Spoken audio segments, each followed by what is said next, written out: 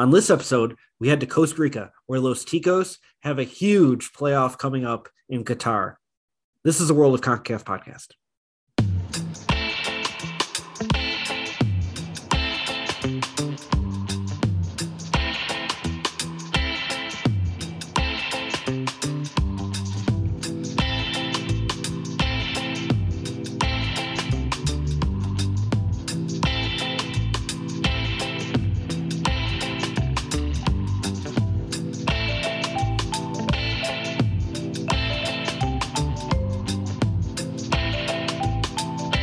Hello, welcome to the World of CONCACAF podcast. I'm Eric Schmitz.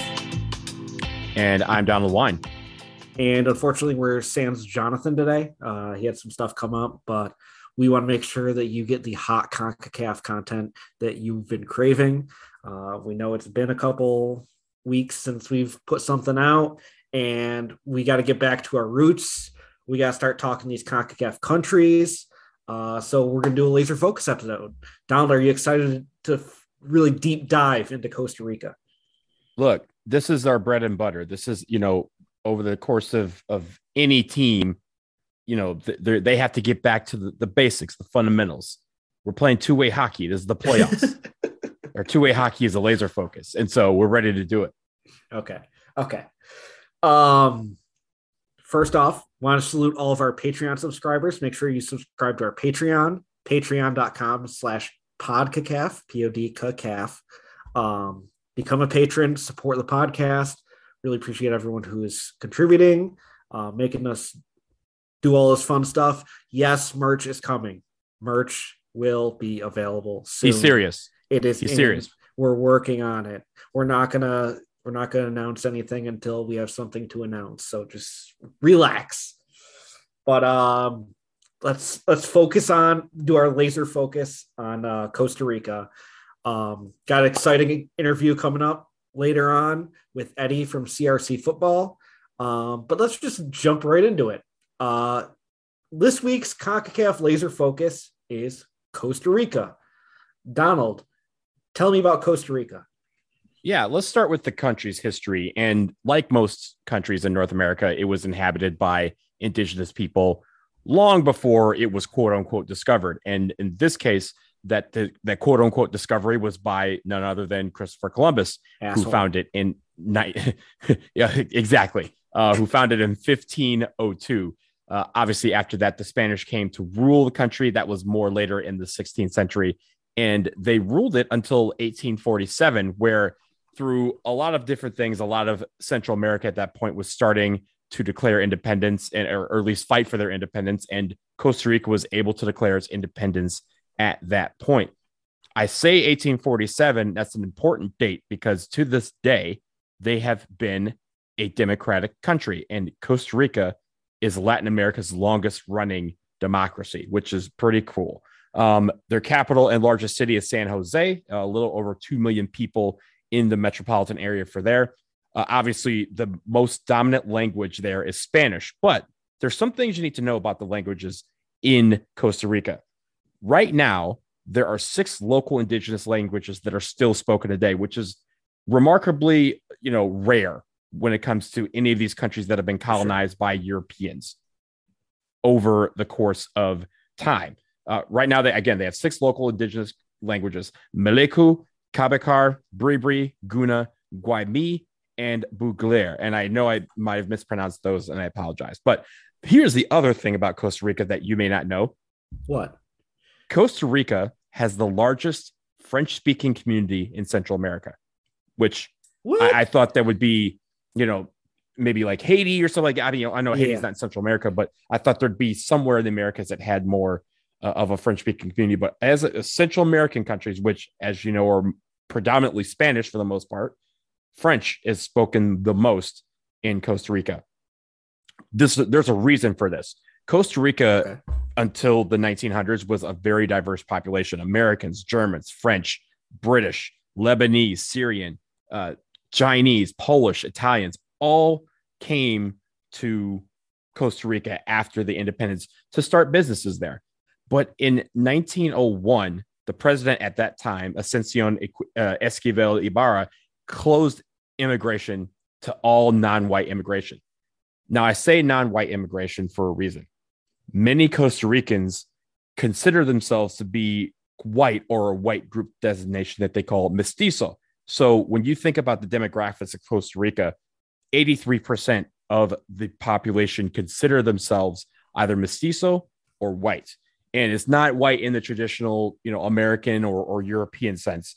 That is a designation that they use as kind of the dominant race, if you will, in the country, the ones that they were trying to, use to get into the country when immigration was happening in the 1800s. So there's a little bit on the demographics and the history of Costa Rica, but it's very fascinating that a country that you wouldn't think to be anything but homogenous is very much a diverse population.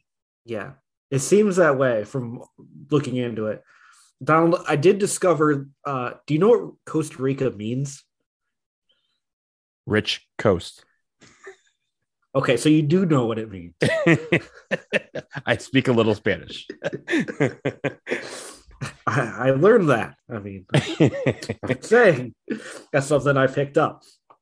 So, little background, very typical yet atypical of like what Central America is. Obviously, we have that French influence that we don't see so much. Donald, I was there in March. You've been there before. Let's talk about Costa Rica. When were you there? Let me tell us about your trips there, and what you've experienced in the country. Let's get into what it's like in Costa Rica. Yeah, so it's great because I've been to three distinct parts of the country that I think are ones that everyone should be able to see. The first is San Jose. I was in San Jose / Alajuela for CONCACAF Champions League when DC United played Liga Deportiva Alajuelense down there, and their stadium is without a doubt one of the loudest experiences I've ever been a part of. And you think that both of us having been in the Azteca, which is 87,000 people, being in stadiums all around North America, football stadiums that are really loud, you think that would be it. This place seats like 18,000 people, but it's absolutely boisterous. The fans are on top of you. They love their team and they show it throughout the entire game. No quitting them. Really, really enjoyed my experience there, despite the fact that DC United ended up losing very badly. It had everything to do with the fans in the stands willing their team to victory. That's why Alajuela is so good. The second time I was there, I went for a wedding, but before that, the wedding was on the coast, Papagayo, which is a great peninsula on the Pacific side. Highly recommend it. But before that, we were able to spend some time in the volcano region in the center of the country, which is Arenal, a beautiful lake, Lake Arenal, which is just absolutely beautiful. Being able to climb the mountain, climb the volcano and kind of rappel off of it. It's still considered active, I want to say, but it hasn't been active in several thousands of years or something like that. But it's a great region, lots of great food there, and a beautiful resort that we were at. That basically the hot tubs that they have there are heated thermally by the volcano. So like basically the higher you go up, the hotter the hot tub is, because all of the, kind of trickles down the mountain. And as it does, it gets cooler. So that one was really fun to be a part of. But that week was just kind of a relaxing week that led to a wedding, which was a lot of fun. So highly recommend Costa Rica for everybody to go to. It's just, three distinct areas, but just really just everyone there. The people there are all great. And the food is great too. Oh yeah, absolutely. Yeah, I was down in San Jose for the U.S. Costa Rica game back in March. It is interesting that they tell you you're flying into San Jose and the airport's basically in Alajuela. My Uber driver was very specific about, oh, yes, we're in Alajuela. We're not in San Jose right now. I'm like, okay, got it. Also, interesting fact about Costa Rica right now, Uber is illegal there, but it works. So apparently they've got a Chinese app that is supposed to be like the rideshare app that everyone uses, like that's government approved. Government has not approved Uber, but the thing works. So when we landed at the airport, I went and booked a ride. Did not know anything about this. It's pretty much the thing where you travel to another country and you open up Uber. It's like, does this work or no? And everything popped up. It's like, okay, they got Uber here. We're good. And they kept canceling my ride on me. And I was like trying to figure out where we're supposed to go. Turns out they kept canceling your ride because if they get caught picking up for Uber at the airport, they get like a ticket for it. So like if they don't get you like immediately, they're just gonna be like, nah, next time around. And that was interesting. So you're basically, they tell you to sit in the front seat so it looks like you're like a relative or something like that. It's like, oh it's yeah, the old Lyft. It's the old Lyft mentality. Yeah, you know, Lyft did that where they're like, oh, we're not an Uber. It's like your friend picking you up from the airport, and you were supposed to fist bump them when you got into the ride, and that was their way of saying, no, we're not a rideshare company. It's just too, it's just me picking up my friend at the airport. No big deal. We're just friends. We're just buddies, right? Jim, yeah, cool, Jim. And now they're a rideshare company like everybody else. Yeah. So now, when you were in San Jose, did you stay like downtown San Jose, or were you on the outskirts? When I was there, we stayed like kind of out on the outskirts, like kind of closer towards the airport. Yeah, so we actually stayed right across the street from the airport, and one of my friends that I went with here in DC had one of our friends, her family had a house literally right. Basically, if you, and I don't know if you saw like much of like the area around the airport, but you kind of, there's like a loop that goes around the airport, right? Yeah. It was on the opposite side of that loop is where this house was. So yeah, it was great because, it's about a 5-minute drive outside of the airport, but I mean, across the street is still a runway for the airport. So it was cool. It's a really nice house. And the fact that we were able to stay there for free was amazing. The other places that I stayed were resorts in Arenal and at Papagayo, but in San Jose, can't say any. I think the house is gone now. They sold it. So unfortunately that is not available for us anymore. But yeah, it was really cool because we were able to kind of live like Costa Ricans live in a house. Yeah, you got the authentic experience. Yes, absolutely. Authentic food too. Yeah. We were at Sheridan, like on the outskirts of town, which also had a casino. And the casino, first of all, casino had a sports book. So it was great that I was able to place bets. Did not go great with the bets that I placed, but it was cool. Like you had like a legit sports book, couldn't bet on anything. It's like you had all the apps working. Like, it was great. Also interesting about the Costa Rica casino. Sat down at this table, was almost like a blackjack table, but it had multiple games going on at once with the same cards. Really confusing, but I was able to figure out that I was able to play like actual blackjack there. The weird things was they had chips based on the Costa Rica money, the colon, and they also had chips based on US dollars. So at the same table, you could play in different currencies, which was wild. Like obviously dealer had a bunch of chips to go out. Other crazy thing, they let you double twice on a hand. Like, in blackjack, you could double down twice. Yeah. So, you double off like a soft 15 or whatever, and dealer's showing a bust card. You double a soft 15, you take cards like, you want to double again? Like, what the fuck are you talking about? Like, yeah, sure. Cool. I would love to do that. Yeah. I love the casinos in some of these countries. Just very, very unique. I was gonna say the game, you said there's a bunch of cards. If there's multiple card games going on at the same time, the drill. Just like when you're dizzy, you focus on the middle. That's what yeah. No, but there's like some rummy game. It was weird, and of course, I don't speak enough Spanish to understand anything that's going on around me. Yeah. So the casinos are interesting. Also interesting is the food. What do you remember eating there that was like, oh, this is what I'm going to remember Costa Rica by? Yeah. So there's a few things, I think first of all, you got to talk about the national dish, which is gallo pinto. It's kind of like a mixture of rice and beans and sauteed vegetables kind of cooked together. It's served mostly for breakfast, but I don't know if you had it at the hotel, but it's something that you can have throughout the day, but it's really served around breakfast time. So that was the main dish. Pozole is a great one. It's like a Costa Rican stew made from pork and a bunch of other stuff in there. They're patacones, which is kind of like Costa Rican tostones, which are kind of smashed plantains that are fried. But what they do is instead of just like eating them or putting hot sauce on them, they use it kind of like as a tortilla to put some stuff on there. And then finally, I think the one thing that's interesting is their empanadas were pretty good. I mean, they're not empanadas that, if you think about like the great empanadas of Latin America, Costa Rica is not one that comes up often, but they were pretty good. I mean, I can't comment on food. One, our friend Vish was who I traveled with for this trip. Asshole got me sick, so like I was not in position to be trying things, but I did have some very good local food at a local KFC. Fantastic. The Central American KFC, it's unmistakable. You can't say anything bad about it.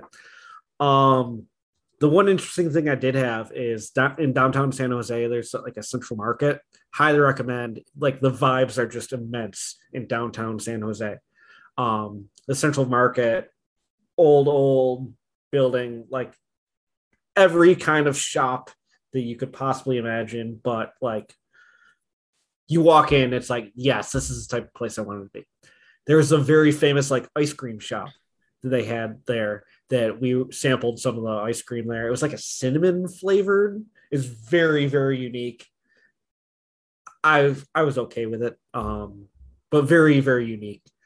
So that's something definitely I would recommend if you go, is to try that. But yeah, San Jose is a cool ass city. There's a Central Market. We walked downtown through the park over to the stadium for the game. Just really cool. Did see the cops roll up on some street vendors. Got to see that in action. It was. Did you get to sample some of the local bebidas? I had Mas bebidas. Actually, I didn't have too many. As I said, I was sick, so like I didn't really try. I didn't really drink too much, but yeah, it was solid. Yeah, so San Jose is cool, but we're here to talk about the soccer, and I talked about going to the stadium. I went to the qualifier there.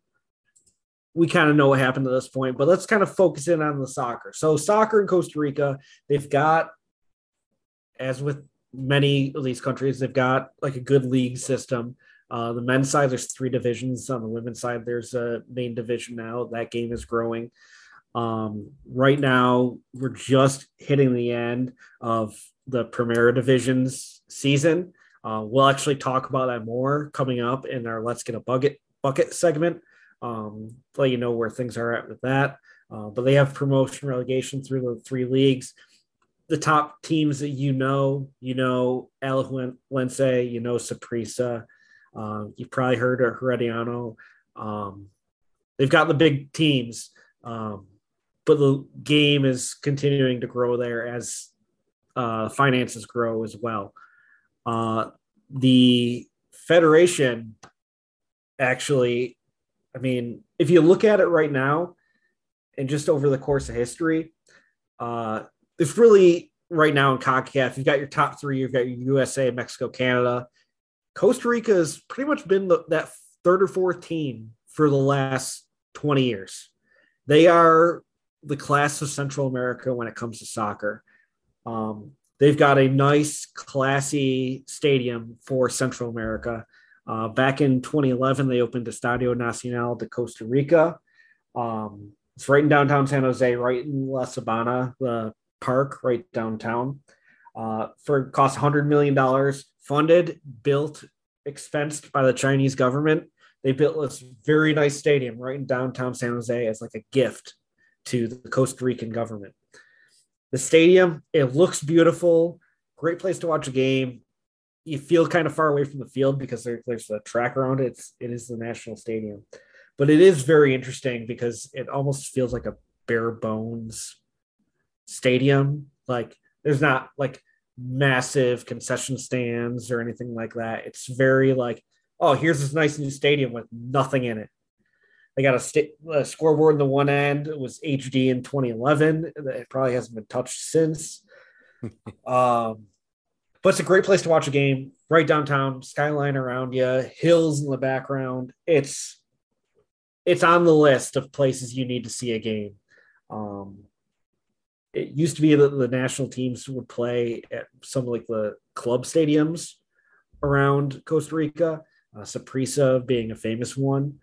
But really, since the Estadio Nacional came in, um, that's been their home.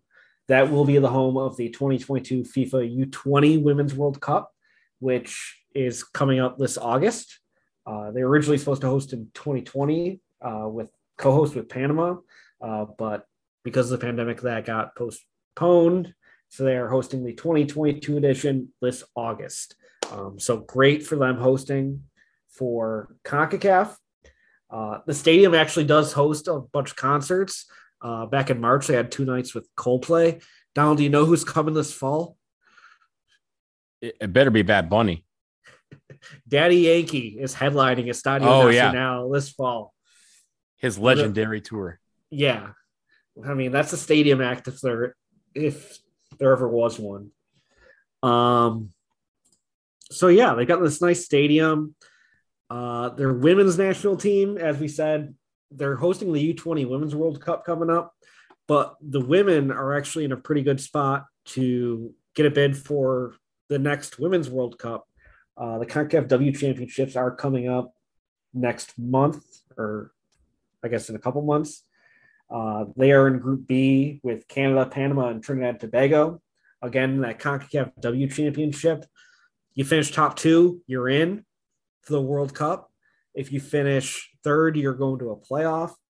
Very, very reasonable that Costa Rica will be able to get back to the Women's World Cup. They last made it in 2015, where they made the group stage and did not advance out of the group as Canada hosted.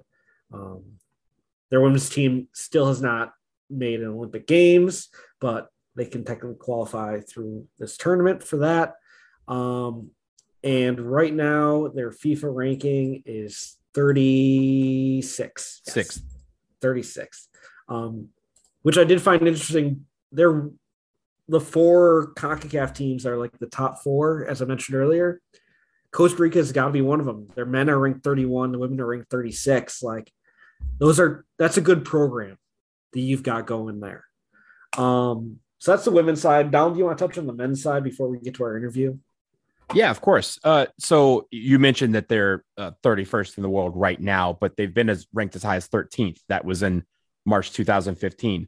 Costa Rica has a really, great history. And you talked a little bit about just their pedigree. And you say, for the last 25 years or so, they've been, one of the top, few programs in CONCACAF. But for the men's side, they've been overall, if you average it out, they've been the 3rd best team in CONCACAF.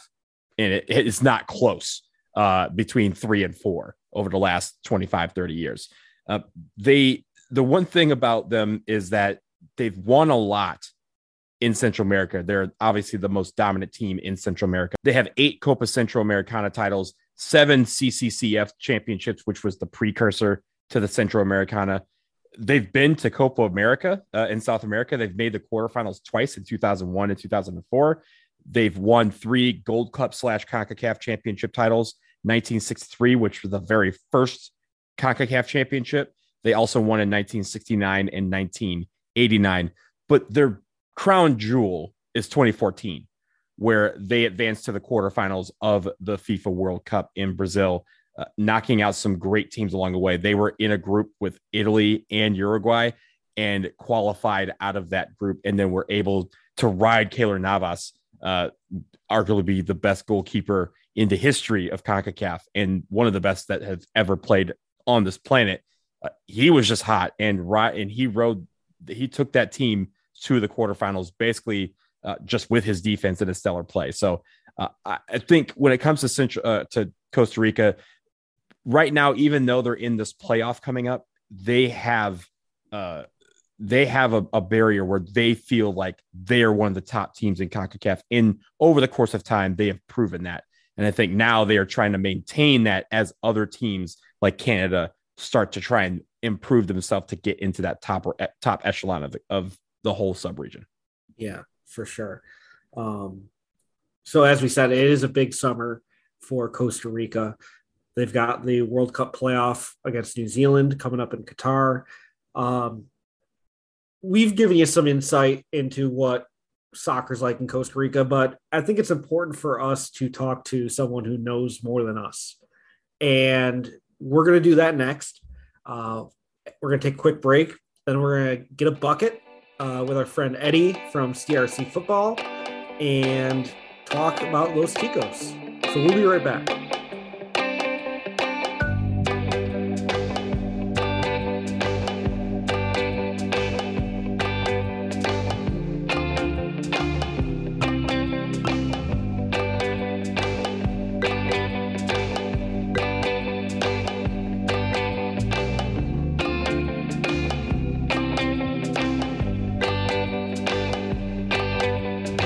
All right, welcome back. We've got a very special guest on the podcast today for our Let's Get a Bucket segment. You may know him on Twitter as @CRC Football. We are very grateful to be joined by Eddie, who runs the CRC Football account and is an expert in all things Costa Rica soccer. Eddie, welcome to the podcast. Hey, guys. Thanks a lot for having me. Now, there's a lot going on, especially in Costa Rica right now, so we definitely want to get to that right off the bat. The domestic season is just wrapping up in Costa Rica. What's the status? What's going on in that top division right now? So it has been a crazy season overall, because what the league has done in unison with the national team is for every World Cup qualifying window, they would take about a 2-week pause even before the window started. So that really dipped into the calendar and the fixtures themselves, and it kind of backlogged everything. So after this last window in March, or going into April, where everything was pretty much done, basically half the season still needed to be played. So the league has been going on about every 3 days for about 11 match days since then. So it's been pretty backed up, and today was essentially the last day for it. Everybody played the 22nd fixture, with the exception of, which is the most important part, is Saprissa and Grecia, who were supposed to play in Grecia, but a thunderstorm kind of stopped the game in the 40th minute. If Saprissa wins, they're in, and they finish 4th, and they would play their biggest rival in Costa Rica, Alajuela, and it would set up a semifinal for the Clásico Nacional, which is pretty big in Costa Rica. And the only reason why Saprissa controls their own destiny, and this is what I love about Costa Rica, is because San Carlos, who right now is holding the 4th spot, having won today, they would also own basically a goal differential tiebreaker, but they played Alajuela way back in the season, and they had a U23 manager who got sent off, but was also on the bench for the first division game, but he was sent off, so he shouldn't have been there. So because of administrative reasons, that game turned into a forfeit that they lost points on, went to Alajuela, and they lost all tiebreakers. So now Saprissa control their own destiny because of this kind of mess around. So it's just the kind of stuff that, like I said, it's CONCACAF. It's the first division in Costa Rica. It's wild. But ultimately, one of the biggest names in Costa Rica still control their own destiny. They know that they need to win tomorrow. A draw is not good enough. If they draw, they're out, which would be a huge huge letdown for them. So they know that they need 3 points tomorrow. So tomorrow, 1 p.m. Eastern time, they'll finish the last 60 minutes of the game, and we'll find out how things shake out in the top 4. Wow. Now, everyone who follows CONCACAF club soccer, the Champions League, typically you see the same names come up. Who are the historic big teams in Costa Rica? And how would you define like the gap between them and the rest of the top division? Yeah, that's kind of the sad part about the league structure itself. So everybody knows Saprissa. That's the biggest name in all of Central America, not even just in Costa Rica. They have the most titles for a Central American country. They're the ones that finished 3rd in a FIFA Club World Cup, losing to Liverpool in the semifinal. That's kind of like the historic run. Their biggest rival in Costa Rica is Alajuelense, and that's where Brian Reese comes from. That's where some of the other big names in the region come from. And then basically from there, it's perceived that the drop off is significant. The third team in the country is Herediano. However, in terms of results, in terms of championships and titles, Heredia is probably the biggest team in Costa Rica in the last decade. They've gone on a serious run where now they're about to close Alajuela in terms of the amount of overall titles won, where Alajuela is on 30 and Heredia is on 29. And they've really done a lot in the last decade to kind of catch up to them. And honestly, I kind of favor them to kind of repeat as champions for this season as well. So it's in terms of what people perceive, those are the two biggest names. But Heredia on the field themselves, they've done a really good job of representing themselves. From there, that's really where the drop-off comes into play. So Cartagines is perceived to be one of the biggest names. They haven't won a title since World War II. Pérez Celedón is another big region in Costa Rica. They won one title on kind of a fluky run in 2017, but other than that, it's been nothing else. And then it's really been a lot of these random teams that have popped up from other teams that get contracted and new teams come in. You get a San Carlos, you get a Guadalupe, you get a Sporting, where they have like no history, but they're kind of just like administrative write-offs that get turned into new clubs. And they start to compete a little bit in the first division, but it's still not enough to really override what is a true, stranglehold from Saprissa and Alajuela and now Heredia. Those are like the big three. And I still think the rest of the league are significant ways away from reaching that. A lot of that has to do kind of like with the TV money. They got like cable deals now with like FUTV and Tigo Sports, which has changed things a little bit, but it's still so recent that it hasn't had any impact yet, that it's still those big clubs that are running Costa Rica. Eddie, I've had a chance to go to a Champions League match, CONCACAF Champions League, when my team played down at Alajuela. And being in that stadium, which, as you know, is just a small tin box, but honestly was one of the loudest atmospheres I've ever been a part of in any region. Talk to us about what the atmosphere is like at these games, because I can barely describe what it is, but you just feel that passion. At least I did. What is it like every single week in this league? Yeah, every single week is difficult, right? So in terms of, if Alajuela is playing Chicaral, you're not going to get the same environment that you're going to get when they're playing Cartagines, Heredia, and Saprissa, something like that, right? It needs to be a moment. Look, I'm a Tico. We're fickle people in general. We're very hit or miss. If something is kind of the flavor of the month, we'll go all in a little bit. But in terms of like the real diehard, it's very difficult to see people kind of go all in. Like I was in Costa Rica for this last World Cup qualifying window, and I stayed to watch a lot of the league games because that's what I really wanted to do. And, I went to a Wednesday night game between Saprissa and Grecia. And for me, as a fanatic, like I love those matchups, but La Cueva overall, pretty empty. Think about it. Like the jokes that the Red Bulls get, that's everyday living if it's not a big game in Costa Rica, right? So it's not something where like the passion is there, but you're not going to see it in the stadiums every day. And that kind of goes back to the fickleness that I talked about. But when we were previewing basically the USA Costa Rica game that ultimately meant nothing, it had like a little bit of a glorified friendly to it. A lot of the things that I was getting from some of the US people that were covering, like I was on with, I'm going to name drop here, but like Brian Dunseth and Tony Miola, I was on their show on Sirius XM. And it was kind of this sense where, well, you know what? We should be able to win this game because it really doesn't mean anything to you guys. You guys don't care. And it's like, hold on, time out. We still care. And when you play in Costa Rica, it's different. In Honduras, you get the grass. In El Salvador, you get the heat. In Mexico, you get the altitude. Yeah. But in Costa Rica, it's good playing conditions. Stadium is pretty modern. The grass is well kept. It's well watered. What you're getting is it's an ambiance. It's, the way the stadiums are built, with the exception of Estadio Nacional now, but for the most part, they're very intimate. They're very on top of you. And just we as a people, when we're there, we're all in. And it goes back to the Pura Vida slogan that we live by. It's just pure life. We're there for a moment. It's an ambiance, it's an environment, and it's very difficult for teams to kind of overcome. They get taken aback a little bit, like, wow, like I didn't expect all this. And then you're kind of playing through it, and you just feel us on top of you. And I think that's what separates us from other Central American clubs, where it's not something tangible that you can touch in terms of what you feel when you play in Costa Rica. It really does feel intangible. It's a presence. Yeah. No, and I was at that match as well at the end there. And yeah, you would have had no idea that game did not mean anything.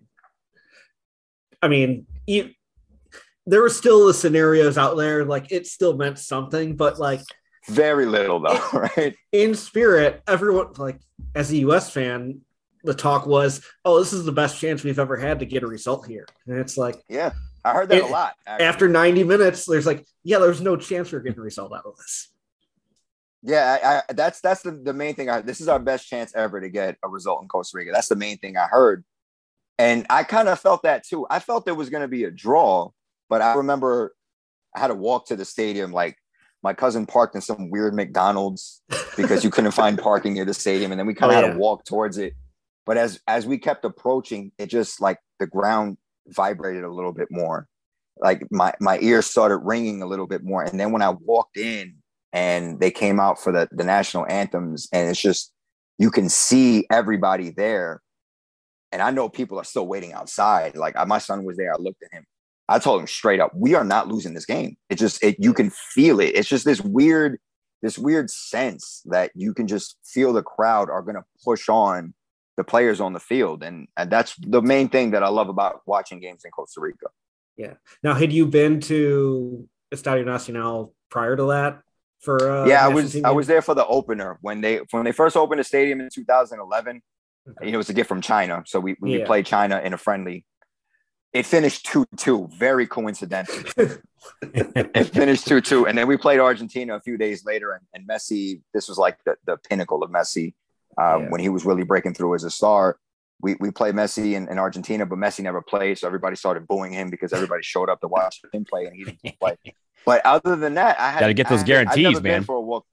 Yeah, we paid all that money, but I hadn't been for a World Cup qualifier. That's the first time I'd been there for a World Cup qualifier. So just being there, you can definitely feel it felt different. Yeah. So what's the difference? I'm assuming you've been to a World Cup qualifier at Saprissa when that was basically the national stadium. Describe the difference, because I know some people kind of dismiss the atmosphere at Nacional because they are so in love with and forever will be in love with that which was Saprissa. Like, so what's the difference between the two? Yeah, Saprissa was more intimidating. It definitely had more of a presence where it felt on top of you. Like literally, like if you were sitting in the locker rooms, you're underneath one of the main wards where the Barra Brava is sitting, like where the main fans are sitting, and you can feel the stadium shake on top of you. So even as you're trying to have your halftime talks or your pregame talks, you're already feeling the stadium ambiance on top of you. Nacional, the biggest difference is obviously it has the Olympic pitch around it, and that makes it feel a little bit more removed, a little bit more detached. But even that hasn't been a problem. Other than Mexico, no other team has been able to come into Costa Rica and dictate how the game is going to be played. We've still been able to kind of harness that. It's still not the same as Saprissa, because when at Ricardo Saprissa, it genuinely felt like the stadium was going to fall on top of you every time we scored a goal. You still have that carry over into Nacional. It's just not as intimidating. But now they're at Nacional, and the way they closed World Cup qualifying was it 6 wins out of the last 7 matches to get into that playoff spot. What is the state of the national team right now? Like, is it still Costa Rica being Costa Rica? Are they on the way up? Are they on the way down? Where do you see the state of the team? I think it's really going to depend on what happens after this World Cup. Like, look, Luis Fernando Suarez did a great job. Ultimately, he was hired because he's a proven manager that can get results. He did it with Honduras. He did it with Ecuador. He knows how to win these games. And that's what was missing when Gustavo Matosas stepped down, because national team coaching was boring to him. And then Ronald Gonzalez stepped in. He wasn't really qualified for the job. Like the talent and the player pool was there, but the results weren't. And we went, I think it was 13 months without actually winning a game. And that's why Suarez stepped in, because he's a proven commodity that can get results.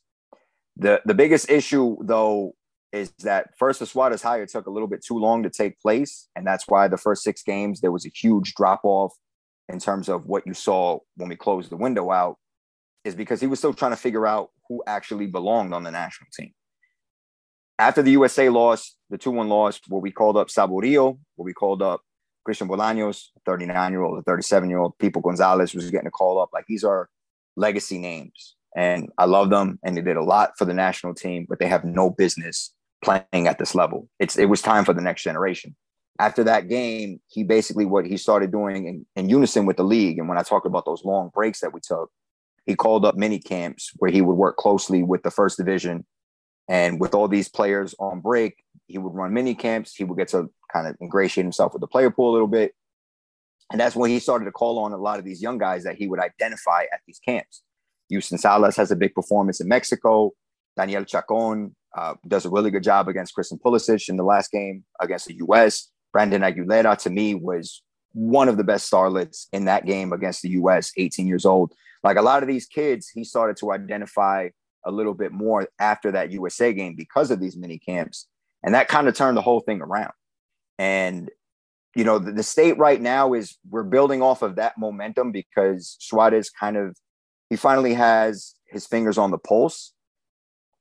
And we're still pretty confident that we're going to be able to beat New Zealand. If you're a betting man, we should beat them. 90 minutes, anything can happen. But you still like our chances. And going into the World Cup, I think the biggest thing that is still kind of keeping Tico's a little bit not fully optimistic in our chances besides the group is the fact that we don't know if the player pool is already locked down. If some of these players like a Randall Leal, who's at Nashville, who's still doing a pretty good job, does he have an opportunity to get in? There's Jimmy Marin, there's Saprissa. There's a lot of these players who we don't know if they're going to get an opportunity to play. Christian Gamboa in the Bundesliga is another big one.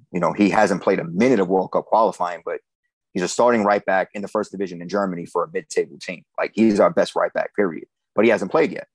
And he wasn't called up for this playoff because he wasn't part of the cycle. So it's just a matter of, if we win this game, what's the rest of the process going to look like? Are some of these guys going to get an opportunity, or is everything pretty much shut down? And if it is, you kind of worry that you have a closed-minded coach that's not open to things, which is what got us in the problem in the first place, the first 6 games, where we were struggling to get results because he was pretty stubborn about the process. So that's the only thing where we're trying to figure out is, after we win this game, where do we go from here? Okay. Yeah. And I mean, you can talk about the rest of the pool all you want. As long as you've got Keylor Navas, you're going to have a shot to win any game. And there isn't a goalkeeper in CONCACAF you would rather have for this playoff than Keylor Navas. What does he mean to the program? And at this point in his career, like, how long can he still be the Rock? This is definitely the last window that we can rely on him in the way that we did. I would say if Keylor Navas was Honduran, there's not a chance in hell we're even close to this playoff. We're very lucky he wasn't born in Nicaragua. Like, the fact that he's Costa Rican played a huge part in our ability to get this far, because even though Suarez and a lot of people, they credit him for the results, Keylor Navas is a huge part of that. I take it back to the Canada game where we went up 1-0, and we were pretty much in control of that game throughout the first half. Canada looked like a complete shell of themselves compared to how they looked throughout the entire World Cup qualifying process. And in the second half, Suarez decides he's going to drop into a low block and he's going to invite Canada in. And he kept inviting them in throughout the entirety of the second half. They hit the post a couple of times. Buchanan has a huge chance that Navas saves. And it's just moments like that, a way to Honduras, where Navas just keeps making these saves that no other goalkeeper in this region, maybe not even another goalkeeper in the world, is going to keep us in there. And we're very fortunate to have somebody as legendary as him. To me, he's still the best player in CONCACAF now. And to me, he's the best player in CONCACAF history, the most underrated player. And to me, if in all honesty, if he was Portuguese, if he was French, if he was Brazilian, he never would have left Madrid. Madrid never would have let him go. The fact that he's Costa Rican, I think, is held against him. And the fact that he's been able to accomplish, especially on the European side of club football, that he's been able to accomplish as much as he has, being Costa Rican, it speaks even more volumes to his greatness. As a Real Madrid fan, I can tell you exactly what you said is correct. The fact that he was Costa Rican is the reason why he's no longer at Madrid, and that he's not revered as one of the greatest goalkeepers that ever lived. Having said that, right, like if he is not injured in that first half of the game against the United States in Columbus, Costa Rica is probably in the World Cup and the United States are in this playoff, if you think about it, because we get a win off the second inning. So my question is this. You talk about this, the last window for him, where you can theoretically rely on him being the guy. Who is the guy after the guy? Who is the guy lined up behind? We've seen Moreira at times, but who is there someone budding that CONCACAF fans need to say, hey, the future of goalkeeping in Costa Rica is still bright because we have this guy? Yeah, there's two. So first of all, Moreira, I don't ever want to see him on the national team ever again. Like the dude in the own goal, it's not even bad enough that he had the own goal against the U.S. in the second half. He's responsible for the goal that Canada had the game after that. And then Keylor Navas had to finally come back in. So I never want to see that dude again. There's two kids that I really like. And oddly enough, one is attached to Moreira at Alajuelense. So Moreira is the goalkeeper for Alajuela. And for the most of the season, he's been their number one goalkeeper. But he started the season on a suspension based off of his red card last season, where Alajuela lost to Saprissa in the semifinal. So the season starts with this player called Miguel Ahu, who was on loan at Jicaral the year before. Young kid, very acrobatic, kind of a little bit more of an aesthetic goalkeeper where you think like, bro, you're just doing these saves for aesthetics. You don't really need to dive that far, but he's just a physical specimen. And I think Moreira again got sent off a couple of games ago, and Ahu had to step in for him and reminded people from the beginning of the season, like, oh, wow, this kid is really good. And I feel like that's one name. Another name is Sequeira. I think it's Patrick Sequeira, who's in Spain. It's in the third division. He was on loan at Celta Vigo, and he got called up for the first team for a little bit. Never actually got first team for Celta Vigo themselves, but played a lot with their B team. And that's another name, about 21 years old, that we look at as the future. I don't think there's anybody in about the 24 to 28 age range that I would want to give that helm to. So as much as I say that Keylor Navas is the guy for the immediate future, I still think that he has one more World Cup in him. I just don't think that we can rely on him in the fashion that we did. I would like to see him come back for 2026, assuming that we get there, and start to watch guys like Ahu, like Sequeira, get the opportunity to kind of learn under him and eventually take that over when they're hitting 24, 25 years old, because these kids are still very young. They're still, I don't even think they can buy a beer yet, to be perfectly honest, in the United States. So there's still a ways to go for them, but those are two names that I'm personally very excited about. Yeah. So it sounds like there are some options down the line, but let's kind of focus on the here and now. The roster just got dropped for the camp leading up to June. You got the two Nations League games, and then they head to Qatar for the playoff against New Zealand. What are your thoughts on the group that they called in? Is there a guy that you're like, why the hell is he still getting called in? Is there a guy it's like, why the hell isn't this guy getting called in? Like, what's the roster look like for these important games? Keisha Fuller is one name that I still struggle with. He's a right back that most of this region has been they've had favorable matchups against him, and he's proven that time in and time out. He gets another call up, and the right back that's going to start over him is Ricardo Blanco from Saprissa, which oddly enough, a lot of people call him Richard White. It's this weird translation thing, but he's the guy that's going to basically start over him. But I look at a guy like Keisha Fuller getting a call up and Christian Gamboa being left out, and I get it. Fuller's been in the process. He's just not good enough, and Gamboa is a guy that plays at a high level. He's had to miss some of these World Cup qualifiers due to injury. He got COVID when we finally thought he was going to be called in. It's just been a bad spell. So to call Fuller in and not call in Gamboa, it's not one that I agree with. You know, we call in this guy, Alan Guevara from Cartagines. He's 33 years old. He hasn't been with the national team for 9 years, but he gets a call up because he's been playing relatively well, but he's playing alongside a 22-year-old Ronaldo Araya, who is better than him. plays the exact same position essentially. Guevara plays a little bit wider on the left, inverted, so they can kind of play as double tens in this weird system that Cartago plays. But 11 years younger, has the same national team experience, which is none, as Guevara, and is a better player. And I just don't understand why somebody like him doesn't get an opportunity. So there's still some young guys that I would like to see get called in that haven't had their opportunity. And I think when you see what we put out against the U.S. in that last game of World Cup qualifying, that there are some young guys that should get the opportunity, because this is what we've needed the entire time. A lot of people, when they think of Costa Rica, they think of 2014. They think of those legacy names, but there's a lot of kids that have grown because of that generation and what they've been able to show them, that it's finally their time. They're just not getting their opportunity. So I would like to see them do that.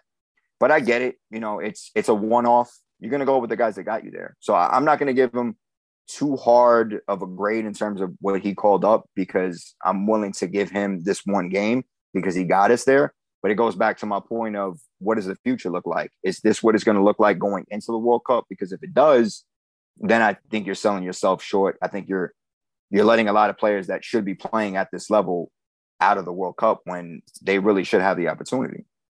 Yeah. Now, huge game. Costa Rica, New Zealand. Honestly, I want your honest opinion. How are you feeling about this? Are you confident? Do you think you're going to get it done? I have no reason to think we're not going to get it done, but I am scared because it's 90 minutes. It's one game. It's a neutral site.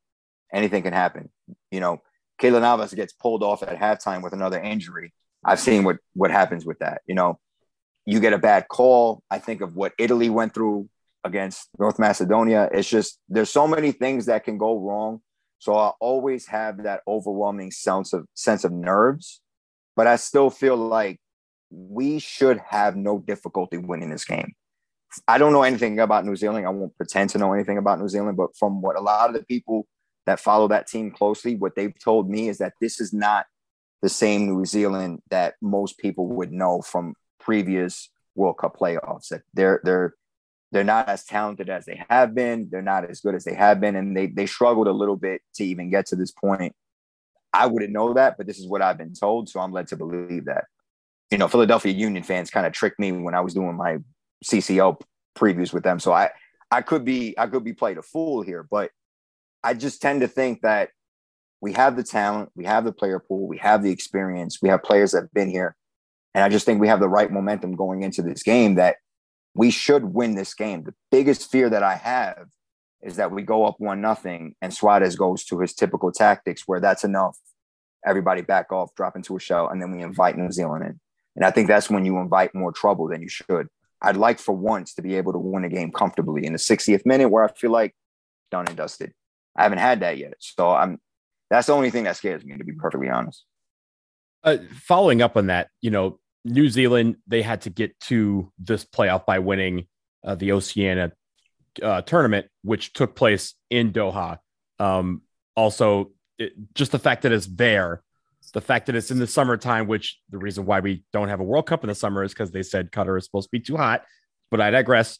But you're playing in those elements, and you're playing a team who in theory is more used to it than you are because they played their entire qualifying tournament in that space. Does that give you any more pause, or is this something where you say it doesn't matter, Costa Rica should beat them? It gives me pause, but I'm more pessimistic than I need to be. I don't want to take anything for granted. You know, 2010 hurt, man. I'm not going to lie. Bornstein, like I still carry those scars. Like I still feel that we should win it. And when you look at it on paper, there's no reason why we shouldn't, but games aren't played on paper. They're played in television. So, you know, there's a myriad of reasons why we don't end up winning this game. And I still feel like if I had to go on DraftKings tomorrow, once they open it up, whatever odds they give me, I'm going to take it. But there's still little things, right? You never know, man. That's what I love about this game is that you honestly, you can preview it perfectly. You can bring down the tactics as perfectly as you want. There are so many things that can just completely change the nature of a game. So I don't want to sound overconfident or cocky. We should win. I will say that. And I do think we will. I'm just not going to go as far as saying that we are. You know what I mean? Well, we didn't want to bring up Jonathan Bornstein, but you brought him up, so leaving that on you. Really appreciate you taking the time. Now, your Twitter account, what kind of convinced you to like be like the voice of Costa Rican soccer? Like, what's your kind of motivation for all the coverage you've been doing? So I used to work as an Opta analyst in the MLS digital offices back when Opta and MLS had a really good partnership together. There were different companies, but we operated mainly in the MLS digital offices, and then we had our own little office, another place in Manhattan. But I worked very closely with MLS and do analysis for Liga MX, and I followed those leagues very closely. And I also wrote for Bleach Report for a little bit. I covered MLS, I covered Liga MX. So those were the two leagues that I knew a lot about based off of work. And, then, Opta ended up sending our work to I think it was Uruguay or Portugal. I forgot. So I was out of a job. But there was a lot that I learned in becoming a senior analyst for Opta, and just in terms of how we analyze games and the data that we collected. And then on top of that, I was a coach. So I kind of started to merge the two a little bit. And I started realizing more and more as we approached the 2018 World Cup qualifying cycle that a lot of the narratives about Costa Rica were based off of 2014. And there were things that I was noticing that weren't being brought up. And it started to bother me a little bit that a lot of the people that were talking about Costa Rica, they were holding on to narrative-based conversations as opposed to what was actually happening. So I just wanted to start the conversation little by little. And then the more passionate I grew about it, the more, I guess, kind of in tune I became. So now to the point where I'm just obsessed with it, where I follow every second of the domestic league. I analyze every player. I grade them. I give them star ratings. I've been in touch with, different MLS coaches when they ask me about, different players that they're scouting, that they're playing against. I've may or may not have helped an MLS coach beat a team in Costa Rica in Champions League based off of some of the analysis that I've given them. And it's just like little by little, it's become kind of like a part-time side hustle hobby thing into just a full-blown passion. And I kind of wanted to merge everything that I've done in my experience with Opta and Bleach Report and how I covered different leagues and just give a voice to Costa Rica, because this is my national team. This is my country. This is my football. And I felt like we were very well underrepresented. And if we want to be a team that's really going to push in CONCACAF and, Mexico and US and all these big countries know about us, there needs to be somebody that really needs to tell people what's going on. And I didn't feel like we were being represented well enough. So I wanted to step in and be that voice. So it took a lot of time. It took a lot of patience, a lot of growing, a lot of learning, a lot of mistakes. But ultimately, CRC football was birthed out of me being frustrated by hearing other people talk about Costa Rica. Well, you're doing a great job with it. Again, if you're listening, you got to be following at CRC Football, FUTBOL on Twitter. You have an Instagram too, I saw. Yeah. So make sure you follow him on Instagram as well. Eddie, really appreciate you taking the time and talking to us today. Anytime you guys want to have me, happy to be here. I could talk about this stuff all day. So can we. We love it. Yeah, we will be taking you up on that. So thanks for joining us. We're going to take a quick break, and then we'll be back with more on the world of CONCACAF.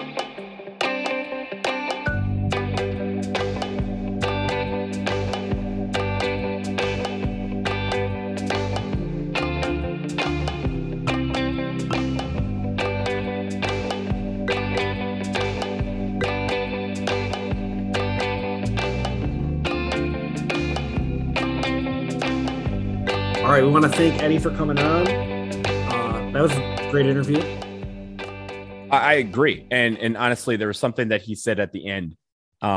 He basically said this: frustration can be the source for motivation. Like, that's Eddie. Like, he didn't like the coverage on Costa Rican football, so he took matters into his own hands. That's kind of how this started. Like, we didn't feel like, people were really learning much about the CONCACAF teams outside of the big, couple of teams. So we decided to have this podcast. He took his frustration and turned it into motivation to have his account, and he's doing it quite well. So first of all, there needs to be more Eddies in CONCACAF, straight up. But also just appreciate his insight into just the state of Costa Rican football and just how like learning a little bit more about some of these teams. Yeah. Listen, nobody want to talk about all the dumb shit that happens in CONCACAF. We had to step up and bring that to the people. We got to put it on wax, The streets wanted it. We gave it to them. Yeah. So because we're here to talk about dumb shit in CONCACAF, it's time for real team or fake team. It's a great segue there. It's unfortunately, again, Jonathan's not with us, so it's mano a mano. Donald, we've had some issues with the rotation, so Donald is up again. And I've got 6 teams from Costa Rica. Donald's got to tell me if they're real or fake. I do want to say, Donald, the bar is very low for you right now because you got 1 last week. You're coming off. I'm not saying a thing right now. I'm just gonna see what happens. Okay. I learned from last time. All right. So we got 6 teams, and Donald, the game's on. All right. First team, Bajo Los Molinos. Bajo what? Los Molinos.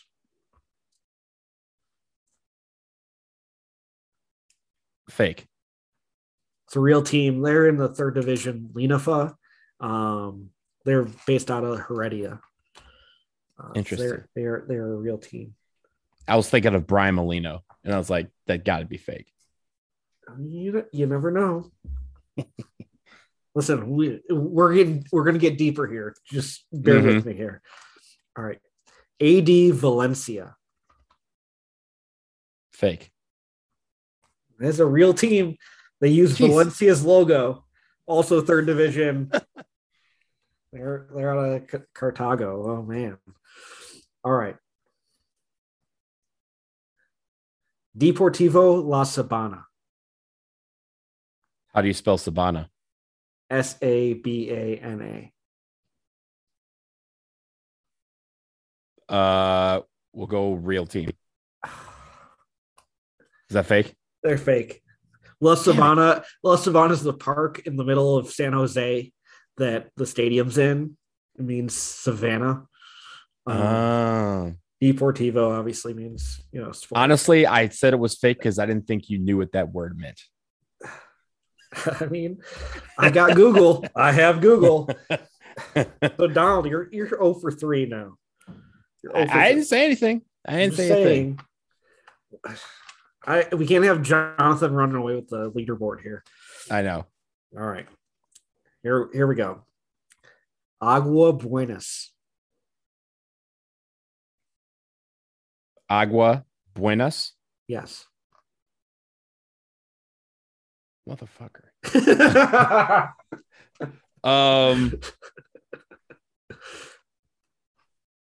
I'm just gonna stick with fake. There's a real team. They're in Zona Sur of the Linafa, that 3rd division. I figured. Okay, so here's the other question. We thought Jonathan was going to be the contestant, so I was really trying to be good with this because that motherfucker, he keeps putting up good scores, and I'm sorry he got caught in the crossfire here, bud. Yeah, damn, they're just catching strays. Okay. All right, here we go. Number 5, Tsunami Azul. Tsunami Azul. Yeah. I'm just going to go fake. That's a real team. How is that a real team? Does that really exist? That's a professional team. Tsunami is their 3rd division. And they're not saying professional. It could be amateur, like 3rd division Costa Rica. We're talking. They're in the pyramid. Oh my God. Yeah. Tsunami Azul. As you can tell, it's blue tsunami. Jesus. All right. All right. Last one I got. La Francia.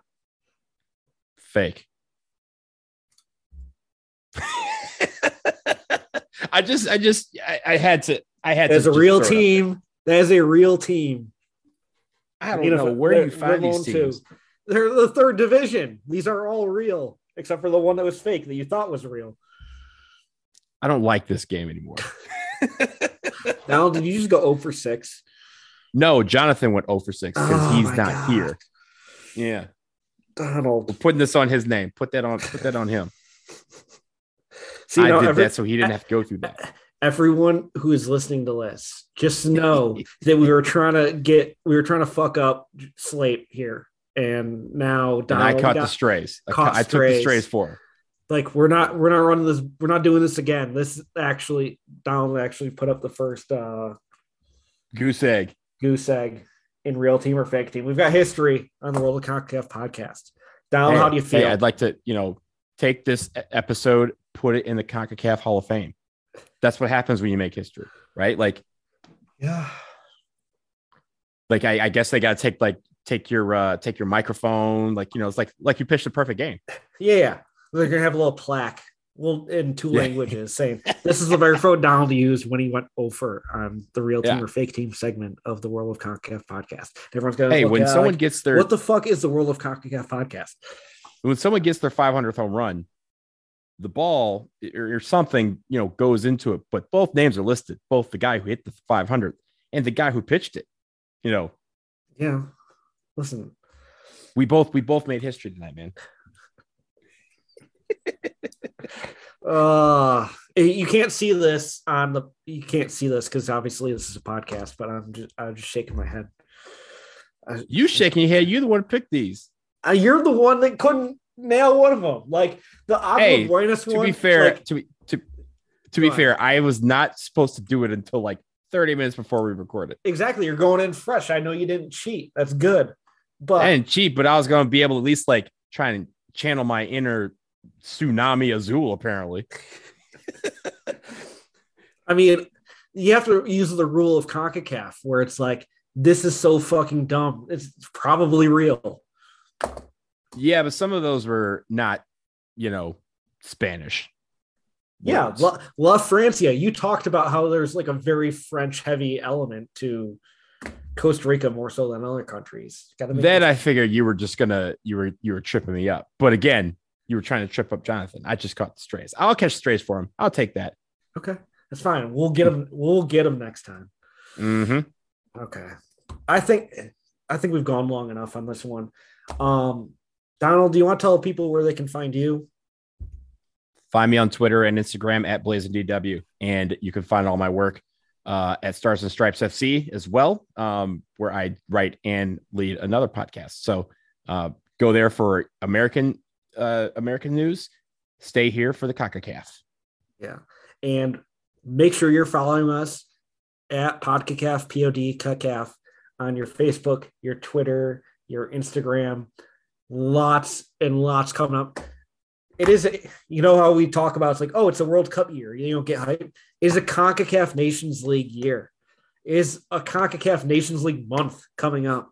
And we are going to be all over the most important competition in global sport. You damn right. So also subscribe to our patreon.com/podcast.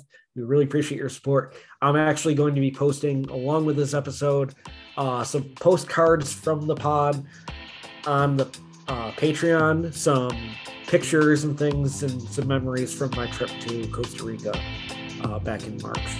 So that's exclusive for people who give us money to do this podcast as a thank you. You don't pay us, you get nothing. So appreciate you guys listening in. We'll wrap it up here, and we'll see you next time.